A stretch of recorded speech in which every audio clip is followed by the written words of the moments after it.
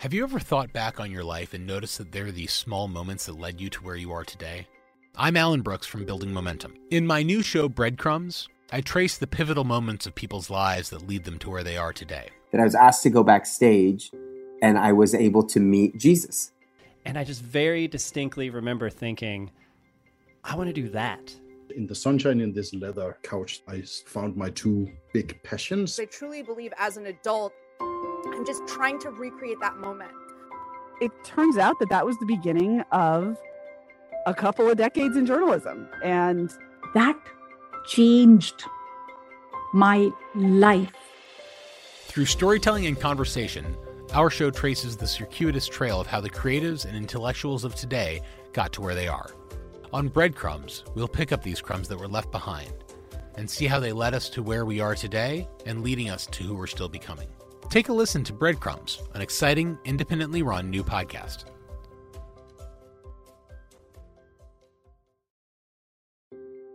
It was a performance of Cats, and they had set up folding chairs in their backyard in front of the stage, and all the grown-ups from the neighborhood were there. At intermission, I waddled out onto the stage, wagging my little wiffle ball tail, and banging myself on the head repeatedly with the plastic shovel on the frying pans. And the audience loved it. Not a standing ovation, but I just remember this sense that I had delighted these people in a way that they were not expecting. And it felt so good. This moment of connection with everyone who was there to see Casey's production of Cats was so illuminating for me, and why I have not been able to let go of that feeling ever since. Welcome to Breadcrumbs, a podcast that retraces the most pivotal steps in people's lives. I'm Alan Brooks. I'm the Chief Creative Officer at Building Momentum. We're a creative problem-solving agency. Ultimately, our show searches for how facing challenges and solving problems throughout our lives lead us towards the biggest discoveries we have about ourselves. So let's get into it. Let's start breaking bread and follow the crumbs. Okay, so what am I supposed to say about Sam Dingman? Sam is the closest thing I have in this world to a brother. He and I met when we were 13. We had that moment of clicking when you're a kid and you find your people and you start to understand what a family of choice means. And family is something that is deeply important to Sam. He is the creator, producer, host, writer of Family Ghosts, an incredible podcast about the secrets and stories that are hidden away in families. It's an incredible piece of narrative, of journalism, of podcasting. It is an exemplar of the form. You should definitely find time to check out Family Ghosts if you haven't. But Sam is a curiosity because he's so much funnier and sillier and weirder and more bizarre than the content that he produces. The work that he does is very serious, but Sam never is. And I think that that is a really important understanding about him and his story. He goes from acting and improv and live storytelling and driving a taxi cab in New York to producing shows for Pushkin Media and John Stamos.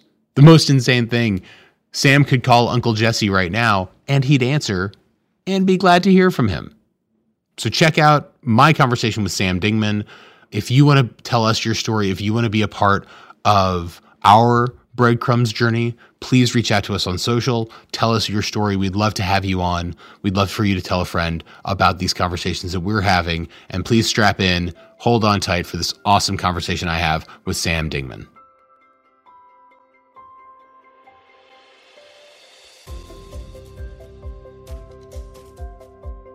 I think I was somewhere between 5 to 8, but I have a very clear memory of this, so whatever that means in terms of the science of how brains work. But I grew up a couple doors down from your friend and mine, Casey Wilson, star of Screen and Stage.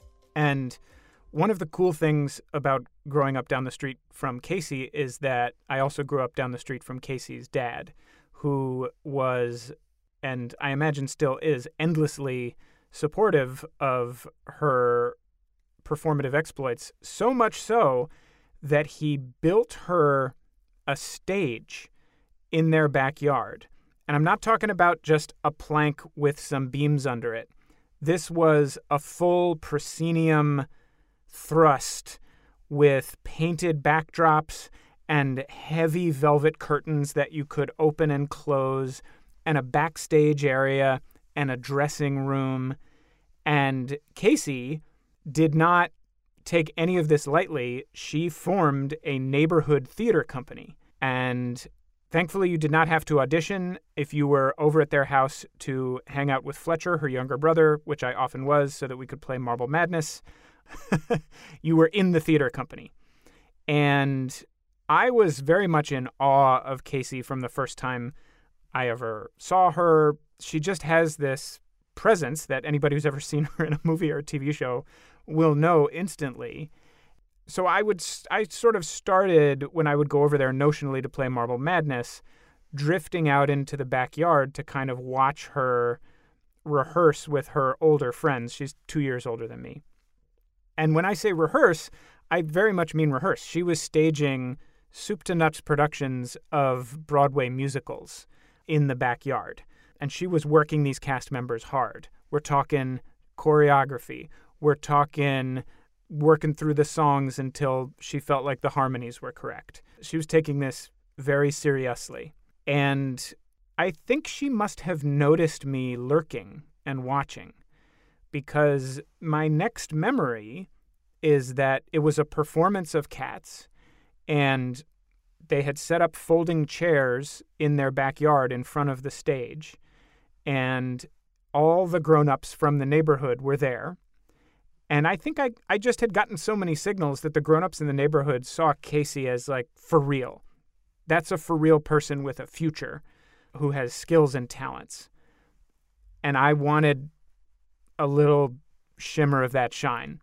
And I don't remember having this conversation with her.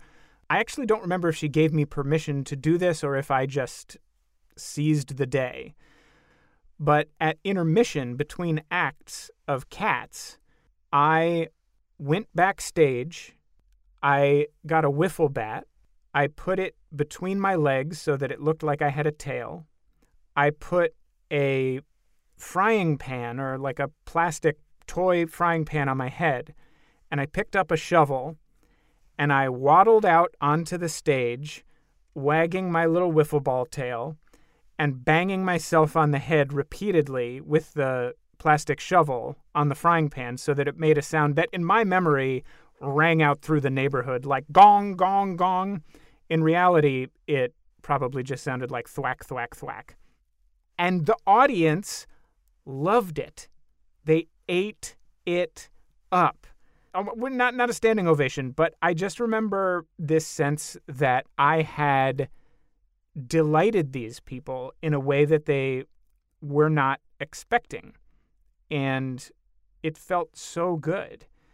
My self-therapeutic analysis of that is that this was a time in my life when I did not really feel seen. And that is why I think this moment of connection with everyone who was there to see Casey's production of Cats was so illuminating for me, and why I have not been able to let go of that feeling. Right. So I met you not terribly long after that at George Washington Middle School in Alexandria, Virginia. Yeah. And it quickly became apparent to me that you were performative in nature. Right. At the 6th, 7th grade, like the Jim Carrey impressions, you were in the high school or the middle school or shows When You Could Be With Me, or 8th grade Miss Howard trip to the Folger Theater, and your star turn as St. Francis in Romeo and Juliet. Like, you were obviously already understanding your desire to be performant. Did you have a sense of it then, or was it just like, I like doing this stuff still? What I think I knew at that time was, if I am not doing my Ace Ventura impression. And if I am not, then using the version of me that comes through when I do that impression, which is a version of me that is big and loud and can make people laugh, in retrospect was probably utterly insufferable. But when I'm doing that version of me, people talk to me and I get invited to things. And I suddenly have a sense of community. Susan, I won't say her last name, invites me to the parties at her house that, let it be said that Susan threw the coolest parties at George Washington Middle School. And if you were in the right crew, you would get a little printed out invitation that said there was going to be a get-together at Susan's house, bring tapes and CDs. And that was code for there is going to be slow dancing at this party. And that means that these new feelings that you're feeling might perhaps find expression were you to be invited.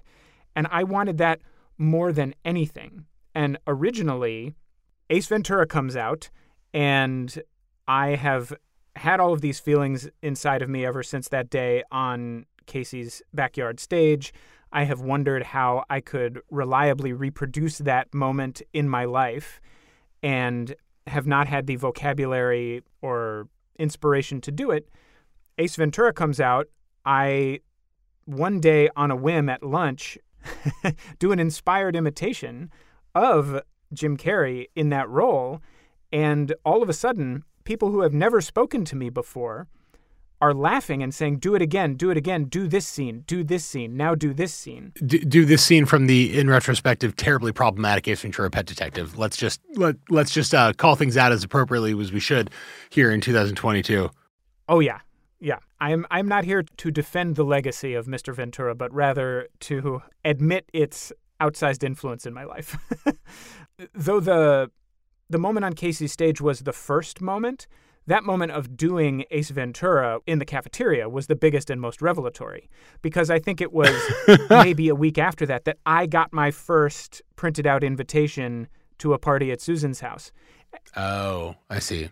So there was a correlation that became between putting yourself in a position of being the subject of attention and achieving the goal that you set out for yourself. It was black and white. Pre-Ace Ventura impression, it was go to school, not say anything to anyone all day, hope nobody steals my shoes in gym class, go home and make tacos with my dad and watch baseball for 4 hours every night, every week, to I am a man with plans. And those plans involve putting on a Hawaiian shirt, right, putting gel in my hair, and going and doing my Ace Ventura impression wherever people will have me, which equals a life in my mind at that time. Mm-hmm. This is the thing about the Ace Ventura impression, is it opened the door and I walked into the room and it was, what we now think of, thanks to Lin-Manuel Miranda, as the room where it happens. It was like, oh, there is a room where all the cool people are doing the cool stuff. Your suspicions were correct. You just had to figure out the password, and the password turns out to be, can you feel that, buddy? The password turns out to be, alrighty then.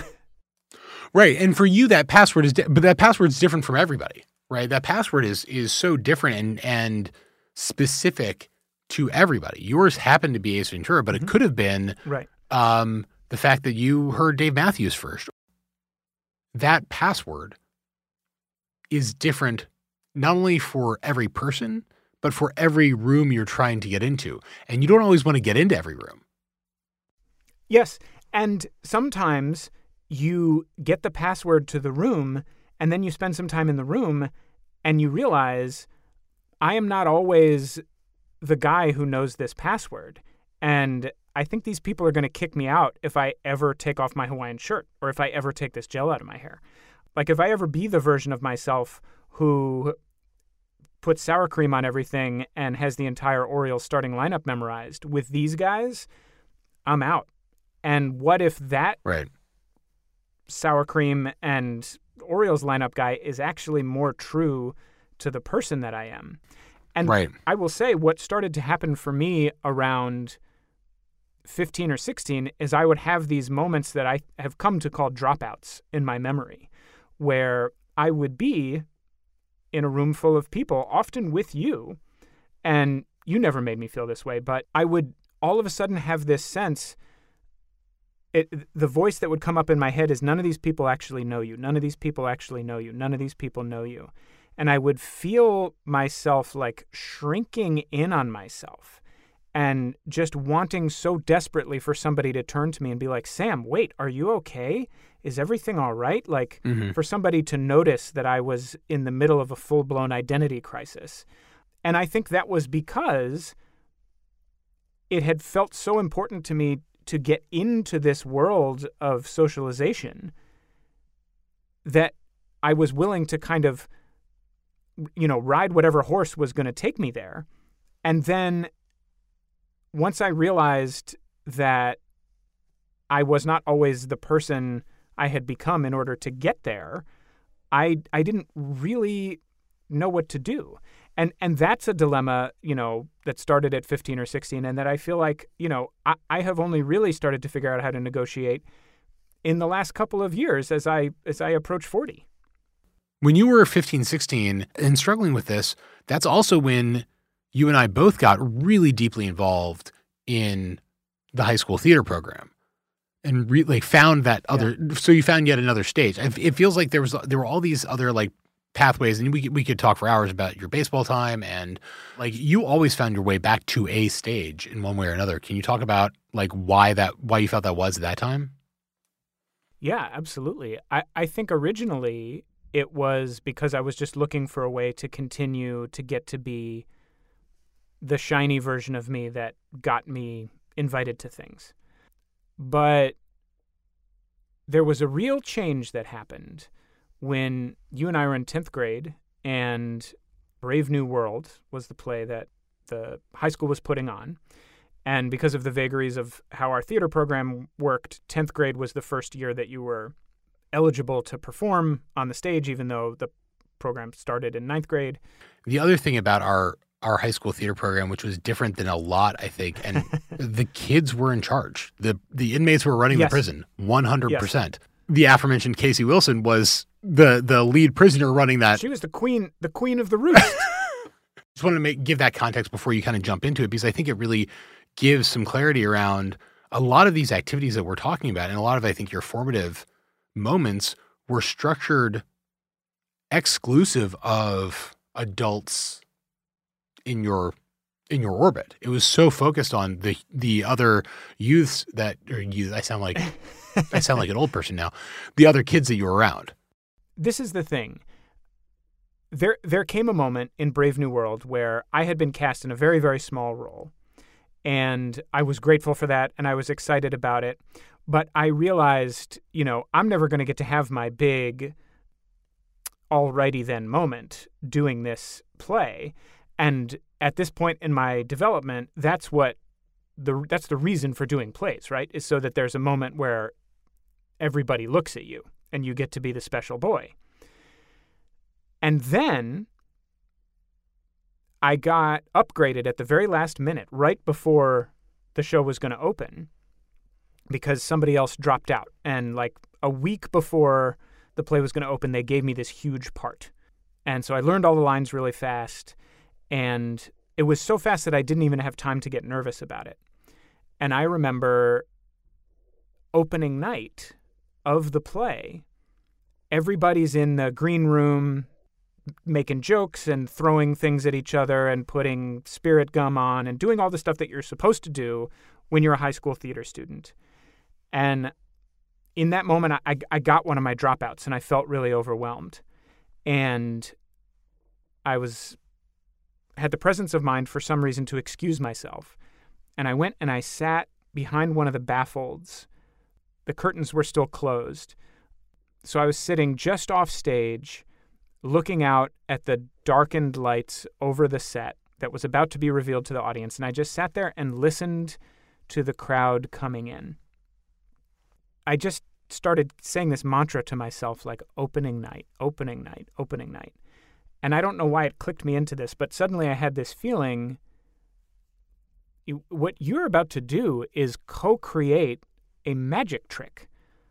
All of these people who know you as a student at this high school are coming into this auditorium that they go into and out of every day to, smoke weed and eat their lunch.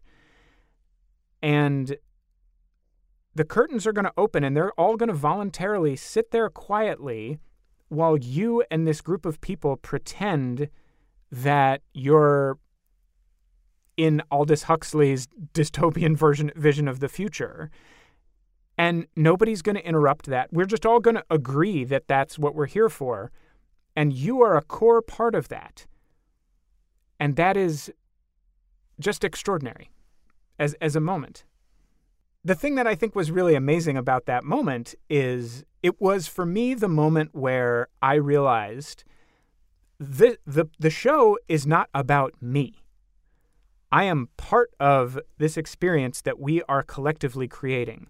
And that collectively created experience, that magic trick, is... I was never a religious kid, but that's a holy thing. There's something very sacred about that. And you have to recognize your place in it and how you serve it. Oh, I agree completely. Yeah, like you said, it's spiritual, it's magic. It's incredible. And I think something that, to connect it back to the experience of those dropouts, I think what was powerful for me about it in that moment was the realization that this is not dependent on anyone else seeing you for what's going on inside of you. This is dependent on you understanding your place in the larger whole. It was like a galaxy brain moment of, it's not about you, man. It's about understanding the larger hope of this auditorium full of people and cast members, and just trusting that you're going to have an ability to participate in serving that, which is very different than trying to get everybody to look at you and laugh at you, or wishing that everybody would understand that you sometimes feel alone after you convince everybody to look at you and laugh at you. I think that's telling if you look back at who you become artistically over the next 5 to 8 years, right? Because, fast forward 2 years when I, co-directed with one Alexander Miller, because again, children were in charge of this theater program, which they shouldn't have been. The seminal play Inherit the Wind. Yes. And you were cast as the prosecuting attorney, who is a man in his late 60s from the South. And I think, well, this is what's great about it is he's actually from Nebraska, but I did it with a Southern accent because it allowed me to be bombastic. right. But you went full in, as full in as a 17-year-old high school theater kid with absolutely no formal training, because again, children were running the program, right? It was just get good at acting. But I think to some kids in our periphery, you would have been seen as taking yourself and taking the work too seriously. Mm-hmm. Right? Yeah. But 100%. Probably because you were so focused on now having found both a social family and a way to achieve a feeling of now not only being a part of a whole, but also having the opportunity to be bombastic and have people look at you. Well, this is the moment of transition, I think, that happened with that show, is I did all those things that you're describing. I found this voice and this physical vocabulary that felt big and charismatic, and in retrospect, again, was probably insufferable, but it felt really right to me in the moment. And it was working. We were moving through the rehearsals, and all the scenes in the show were kind of happening until there is a moment in that play where Matthew Harrison Brady, the character that I was playing, dies. There is a death scene. And every time I did it, people were laughing. And I was horrified because it was kind of a twin realization. Like, one, you brought this on yourself. You spent all these years trying to get people with the express goal of getting people to laugh. That's what people associate with your energy in this community in particular. Yep. Of course they're going to laugh, and you've ruined your ability to ever do anything that is not a broad comedic role. But also, I felt like this is not, I owe it to this man, even though this is a fictional man, to honor the fact that even though, you know, as a person, I disagree with his point of view on evolution. Right. He was enacting this prosecution from a place of deeply held conviction and belief. And by turning his death into a mockery, I am suggesting that there is no validity to any perspective other than my own. And that was really mortifying to me. And so I remember talking to the aforementioned Allie Miller after one of these rehearsals and saying, like, Allie, you have to help me. Like, what do I do? Like, how do I invest this death with something that feels that feels real enough to people that they are captivated by it and not amused? And so I remember we worked on a couple different things. The piece of advice she gave me that always sticks with me is she said, imagine a sense of cold temperature creeping into your body from the tips of your fingers and your toes and moving gradually towards your heart with ever-increasing speed. Which, again, for a bunch of teenagers trying to figure out how to do serious theater, that's not a bad piece of advice. And I do remember one night in one of the performances trying that out and starting to cry as Matthew Harrison Brady went into his final monologue. And I don't even think anybody could tell from the audience. Like, I was too far away. But I remember thinking for myself out there, like, you have just found another level of what is special about this pursuit, is this fictional man's life can change your own. Well, and it becomes one of those unlocking moments that, like, we should have had a Sherpa explaining to us what was happening, but like emotional resonance and sense memory and all of the other stuff that goes into doing the work of acting that is getting unlocked for us at that time, on top of like all of the other challenges and difficulties and traumas and excitements and highs and lows of being 17, 18 years old and getting ready to go to college, which is where I want to go now, which is something that I think I only just realized about you, that you are a really silly person. You are silly and fun and goofy, but your work has never been that. Well, that's not true. Your work has been that way in college, but professionally, your work has never been that. And I find that really, really interesting because your work, it's almost like you're honoring something else by not allowing that goofiness and that silliness into your professional world. And even the stuff you do for hire isn't silly, the stuff you've done for producing Snatching Sinatra or Bad with Money or anything you did when you were with Panoply, like all of the work you've done has been in pursuit of a greater truth and or injecting journalism with narrative truth and personal narrative truth. So I think I'd love to talk a little bit about how you got to that. The one quibble I'm going to, and I don't think I realized this honestly until you asked this question, is it happened before college. It happened in Mr. Cunningham's creative writing class while we were still in high school. In Mr. Cunningham's creative writing class, I spent the first weeks and months of that class trying to write comedy. I would try to write funny stories. The Adventures of Mr. Peabody, butler/detective. that kind of stuff, this like really whimsical, irreverent, in my mind, fun, delightful, Faulty Towers-inspired comedy. And I would read it for the class, and if someone didn't laugh, I mean, not to overuse this phrase dropout, but it would become more than a dropout. All of a sudden, I would feel completely alone in the universe. Like, here I am, I put it all on the line with this thing I wrote to try to get you to laugh, and you didn't laugh. It is therefore worthless, and I am therefore worthless. And on some level, I think I realized, well, all you ever were trying to do with this was get people to laugh. You weren't actually trying to say anything that's true.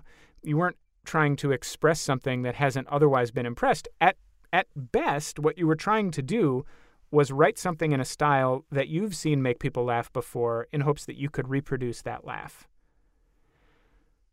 And then one night, I had an assignment due, and I think I was even behind on the deadline and had to do it kind of fast. And I had started working at Ben & Jerry's in our hometown. Slinging those scoops. As we say in the trade, slinging them scoops. And I had repeatedly had this experience of going to Ben & Jerry's and putting on the tie-dyed shirt and the jughead hat that they made you wear and standing behind the counter scooping ice cream, working on Friday and Saturday nights, when people you and I knew were coming in drunk and stoned and with all their friends. And there's this whole ridiculous pantomime that happens where they're like, Sam, how's it going? And I'm like, what's going on? But bringing that Susan's party energy in, and I wasn't a part of it anymore because I had to work. And I would see this look kind of pass between them and me when I would ask them if they wanted their fish food in a waffle cone. And it was just this deep sense of like, we're not the same. We are different. I am a person who has friends on Friday and Saturday night. You're the guy that serves me my ice cream. At least that's how it felt at the time. This is like social distancing based on status, not based on perceived internal status. Perceived internal status. But I just wrote about that experience that I called it 6 feet from it all. Wow. And deep. Because I felt like, there were usually about 6 feet between me on the other side of the counter to the people in the line. I was social distancing before it was cool. I remember when I finished writing it, how good it felt to get that sort of ineffable sensation that I had been having on a regular basis down on paper. That in and of itself felt good. It felt like I had really communicated and conveyed something. I remember showing this essay/vignette to my dad. I always showed him everything that I wrote. And he got like really, really quiet. And then he looked at me and he was like, this is the best thing you've ever written. And I was like, what? And he was like, I remember him saying, I feel like I'm there with you. I had no idea that that's what it was like for you to work there. And as I read this, I feel like I'm behind the counter with you. I feel like I can smell the waffle cones. And I think you should do more of this. And my dad, who is, and I appreciate this about him, sort of parsimonious with the compliments. He's not somebody to be like, everything you do is great. Mm. So that piece was qualitatively much more serious than anything else that I had done. I wasn't trying to be funny. And I guess instead of serious, I would just say earnest and sincere. Sure. And I remember in class, everybody was like, this is great, Sam. Like, why haven't you been writing like this all along? People had all these questions about it. They just had this really strong response to it. And I remember feeling like this is what it feels like to write something that actually connects with people and isn't just soliciting one kind of response. This is what a connection like a laugh is one kind of connection, but it's not the only kind of connection. And so that, I think, was an early clue to me that It was like, stop trying to get people's attention by being the flashiest, shiniest boy. Just try to somehow convey the truth of what's happening for you. Why haven't you been writing like this all along? So that was a real pivot point to me. That was a sign I felt that it was really important to have sincerity as an anchor rather than trying to make people laugh as an anchor.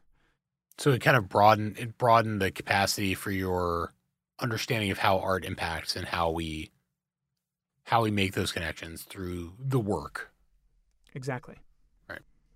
Exactly. And so I think then, it took me a few years and some stumbles along the way of going back into comedy once I got to New York and stuff like that. But I think the reason I ultimately circled back around to this is because what I think people actually fundamentally really connect with is when you're saying something with your work, whatever your work is, that they feel very deeply but have not been able to find a way to express for themselves. And whether that's something about family life, whether that's something about romance, whether that's something about politics, whether that's something about addiction, whatever it is, if you can find a way of doing that, and the tone of it might be comedic or it might be serious, but that's when you really form some kind of bond with people. And the thing is, for me, comedy is like a gear that I have available to me, but I also feel like I know that when I'm trying to make people laugh, I'm trying to be liked. I'm not actually trying to make a connection with somebody. And I don't like the version of me that just wants to be invited to the party all the time. Sometimes, that's necessary for like social survival as an adult, but it's not who I want to be every day. I think that's telling both about like the way that you engage with your art now. Like, I wonder if you're the exception or the rule in that scenario, right? Like, I think a lot of people find themselves as performers or as storytellers or as writers that when you meet them in person, you're like, wait a second, you're not Yeah. Well, the silly person I see before me. But when people meet you, I think they're going to be like, wait, why are you're so much sillier than any of the stuff that you make would present. Not to say that you're not contemplative and serious and straightforward and honest. No. I mean, I think it's two things, right? It's one, it's reflective of the way that I, in my life, have historically tried to use comedy as a social passport. So in an interaction with a person, that is always what I'm going to try to do. And even more than that, if we think in archetypes, the comedic character that I have always by default taken on, because it has been a more effective social passport, is a low status character, right? So that's what I've always thought in my head. I don't know if it's come across that way, but I have always been like the person who's like, whoa, man, these beers sure are cold, or, I think that you tend to find yourself on, and it's been a long time since you and I were like hanging out in a social scenario with like at a party, but like I always felt like you were more of a performer than necessarily low status, but maybe you interpreted it as, well, I am putting myself on display to be laughed at, thus I am. Exactly. In my brain, at least, there was a default assumption that I'm not going to say something to these people that is going to make them think I'm really insightful, and they hate the way I look. So if I am a buffoon who says funny things or makes light of my own presence in a space, that will be charming to them. So because the truth about me is an anchor that never moves, right? Like that's always there. I always have touch point with that. Whereas humor is this constantly floating buoy in an ocean that has various tides. And I think you can draw a line from that awareness of the kind of two-pronged power of sincerity to something like Family Ghosts, which is a deeply unfunny project. Yeah, well, that's interesting. I don't know if I would. It might be deeply funny, but I wouldn't call it humorless. Yeah, right. I appreciate that. And yeah, I mean, and that's to say that, like, obviously some of the pieces on there about Holocaust surviving grandmothers tend to not be very funny, but that story has a lot of humor in it, and there's a lot of joy and a lot of sincerity in that Yes. story, and I think that that's really interesting because when you were so you go from being this discoverer of your sincerity on the page through university, where you were pursuing performance, pursuing theater and acting, but also doing a ton of creation of really silly, very goofy radio shows that were like full on Ionesco level absurdist pieces. It feels as if you kind of like swung as far as you could to either end of the spectrum through the work that you did to finally come back once you were established in New York to like sincere, human, experience-based storytelling, either in the work that you've done or the work that you present now, or rather the stories you present now, that allows for the kind of breadth of human experience that includes humor to one level and tragedy on the other, but that like none of it is just one or the other. Well, thank you. But then after college, you moved to New York and you found yourself in the like improv, sketch, and storytelling community in New York, right? So how did that happen? Because that kind of was the moment, I think, where you kind of like were going towards this one thing and then, oh, there's a whole other world in which I can both gain validation as a performer and be able to be my authentic self on stage, something that you struggle with your entire life and finally found a way to do in a real way that benefited you. So I'll just say that over time, the sketch comedy and improv comedy work, I went back to that initially, honestly, because this is somewhat craven, but I wasn't getting any work in theater. And with sketch and improv, you got to perform basically like right away. You got to be on a stage performing. And I thought, this still doesn't feel like the most honest representation of myself, but it's a way to be on a stage in front of people. And then over time, as I was writing with my then collaborator, our sketches just started to they were still comedic, but they started to get really sincere and memoir-y. We did one that was about when I was a cab driver. The conceit of the sketch was there's reality cab and fantasy cab.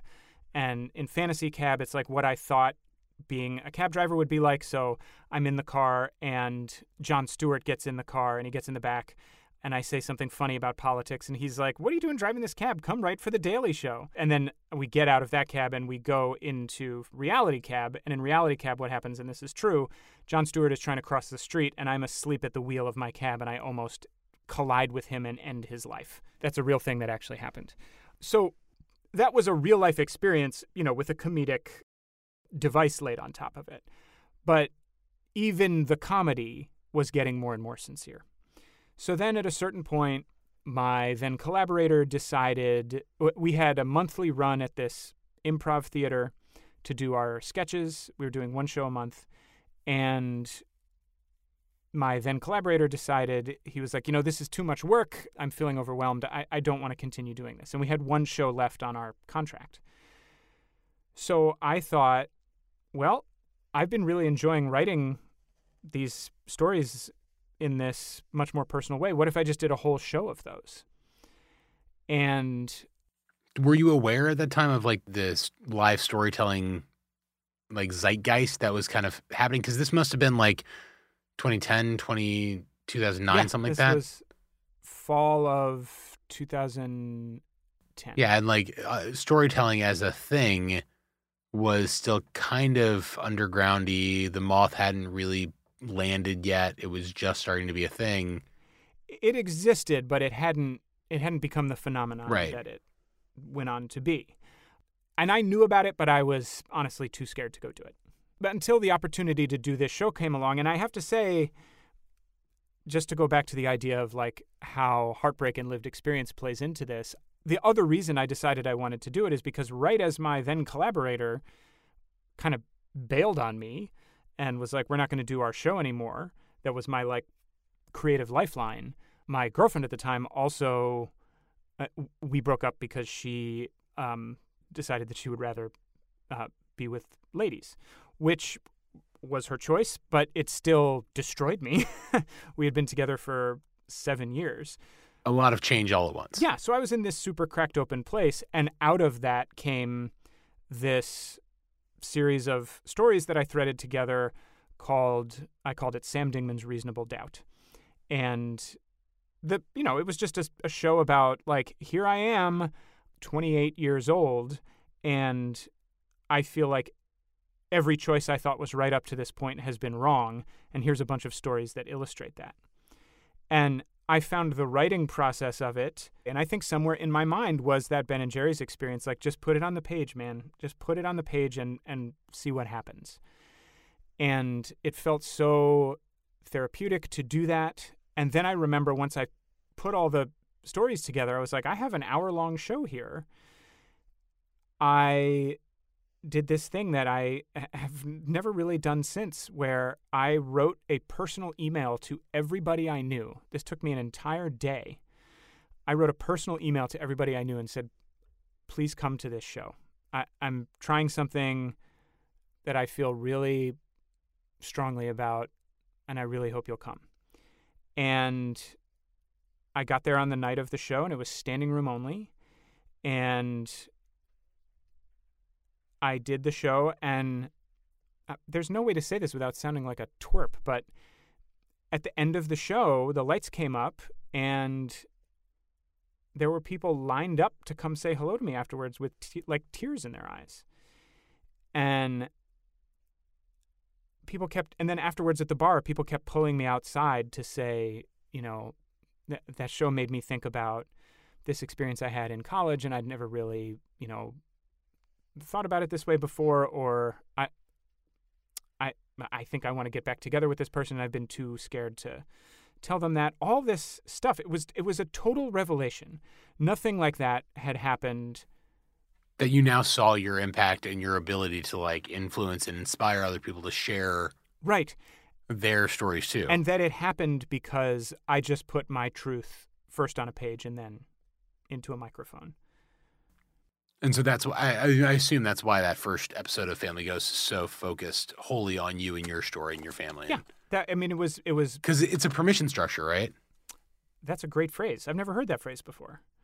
My stated reason for myself and people who asked when I did the Family Jewels in the first season was that I wanted future collaborators to see that I wasn't just looking to exploit other people's family histories for the benefit of a great yarn, that I had been through this process myself and was willing to engage in it in an open way because I believed that it could be ultimately productive.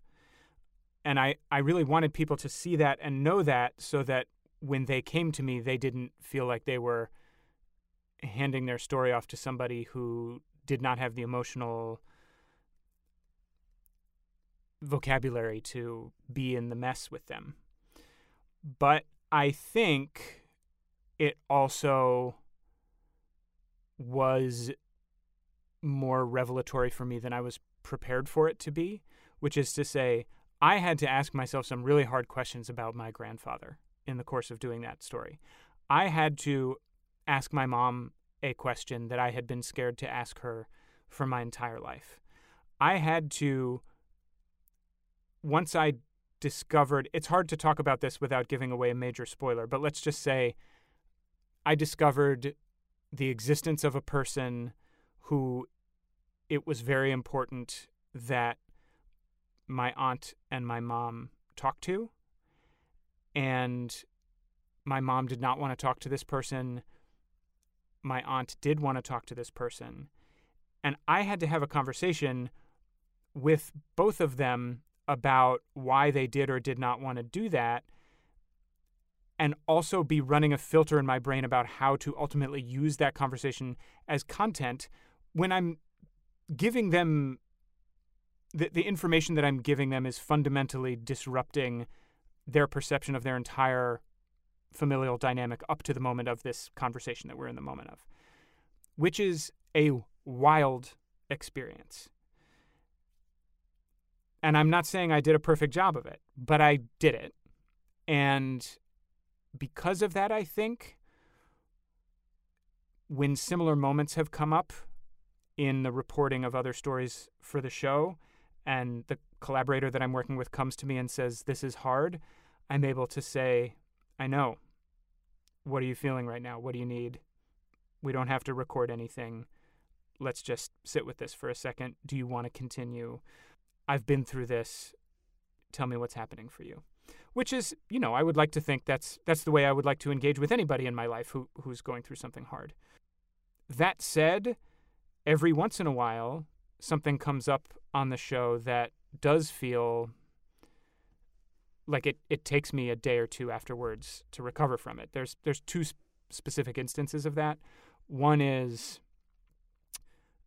we had spent months and months and months reporting this story about members of a cult in the Pacific Northwest, and part of the process with that was the main sort of character in that story was this woman whose mom had been in the cult, and she was trying to understand who her mom was at the time when she was a member of this group.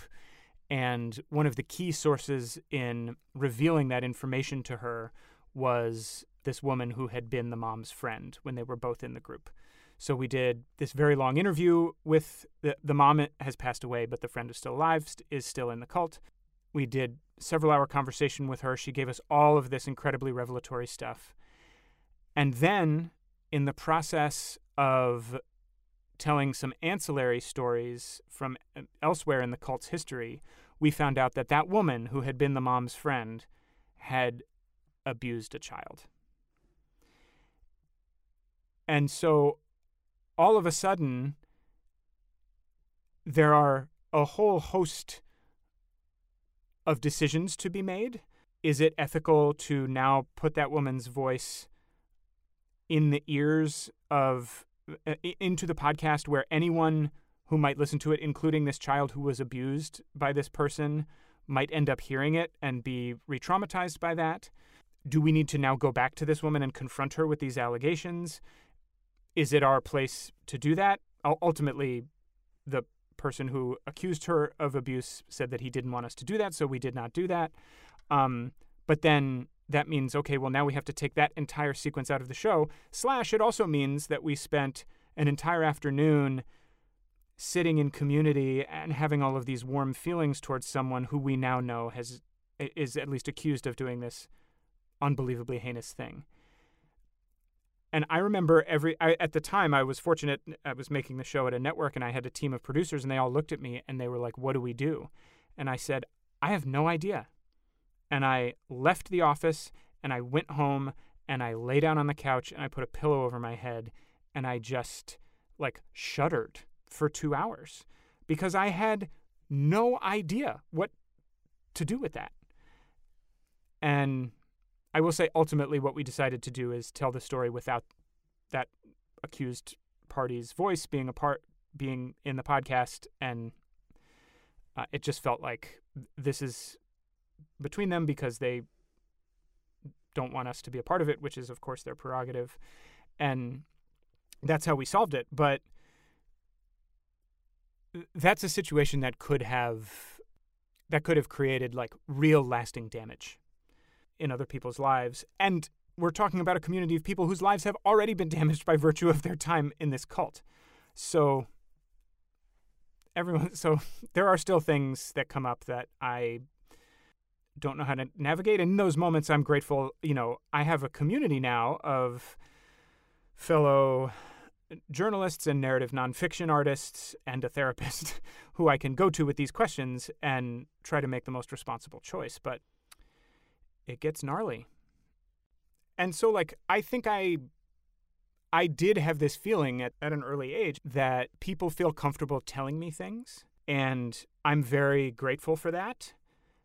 And I would always like to be received by people in that way and understand that giving voice to these things is productive.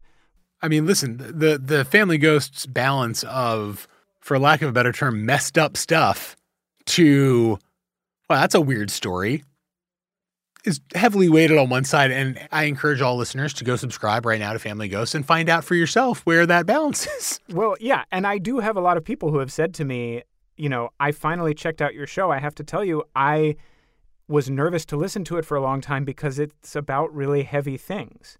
I answer that with my extremely very dad joke energy elevator pitch for Family Ghosts. The families are real. The ghosts are metaphorical. And the truth is always relative. It's interesting how you look back at this kind of mosaic of experiences that you've had. And I just think it's a really interesting pathway to take, because I've known you through this entire time. And I think your listeners who might be joining us from Family Ghost Land might not know this part of your story. And like we go on these insane journeys, and we all have these pathways that are like, in retrospect, touched in these moments of change, decision, call it whatever. But I think that you are indicative of a person who kind of always had a North Star and was always going towards that. So I do have like 2 quick questions to wrap up with, that I need to know. So, had you not found Family Ghost, had you not found stage storytelling, there's an alternate universe. One of these breadcrumbs, you picked up a different thing. Your baseball career took off, whatever. What is the alternate universe version of you doing now? I think probably trying to find work as like a gigging musician, like saxophone player. Oh, interesting. Oh, okay. Which I realize we didn't even talk about, so we'll have to save that for the second part of our conversation. Yes. That's another breadcrumb, audience, for next time to come back to listen to part 2. Maybe there's 2 answers. The other answer is I'm wearing a Patagonia vest and a pair of very expensive loafers and pulling up to a parking lot in Mountain View in a Tesla and working in a well-paid administrative capacity at a soulless tech job and drinking too much. But it's very expensive Japanese whiskey. Well, I'm glad that version of you is not the one that we know. And then the last question is, thinking back to 6, 7, 8-year-old Sam in the neighborhood theater troupe, what does he think of about to turn 40 Sam? He's very proud. He's very proud. There's no other way to say it. He can't believe it's working. Oh, that's awesome. I can't end it any better than that. So thanks so much. Thank you so much for doing this. I love you. Thank you so much. I love you. Mwah. If you were inspired by what we talked about today, you might be inspired by what our company, Building Momentum, does. We solve for impact. We're a creative problem-solving agency that helps people gain the confidence and permission to solve problems on their own using a whole variety of tools to do so. 3D printing, laser cutting, welding, empathy, facilitation, drones, electronics, robotics, dance, podcasts. If you have a problem, like we all do, we would love to be a part of solving it with you. Find us on the web at www.buildmo.com. That's www.buildmo.com.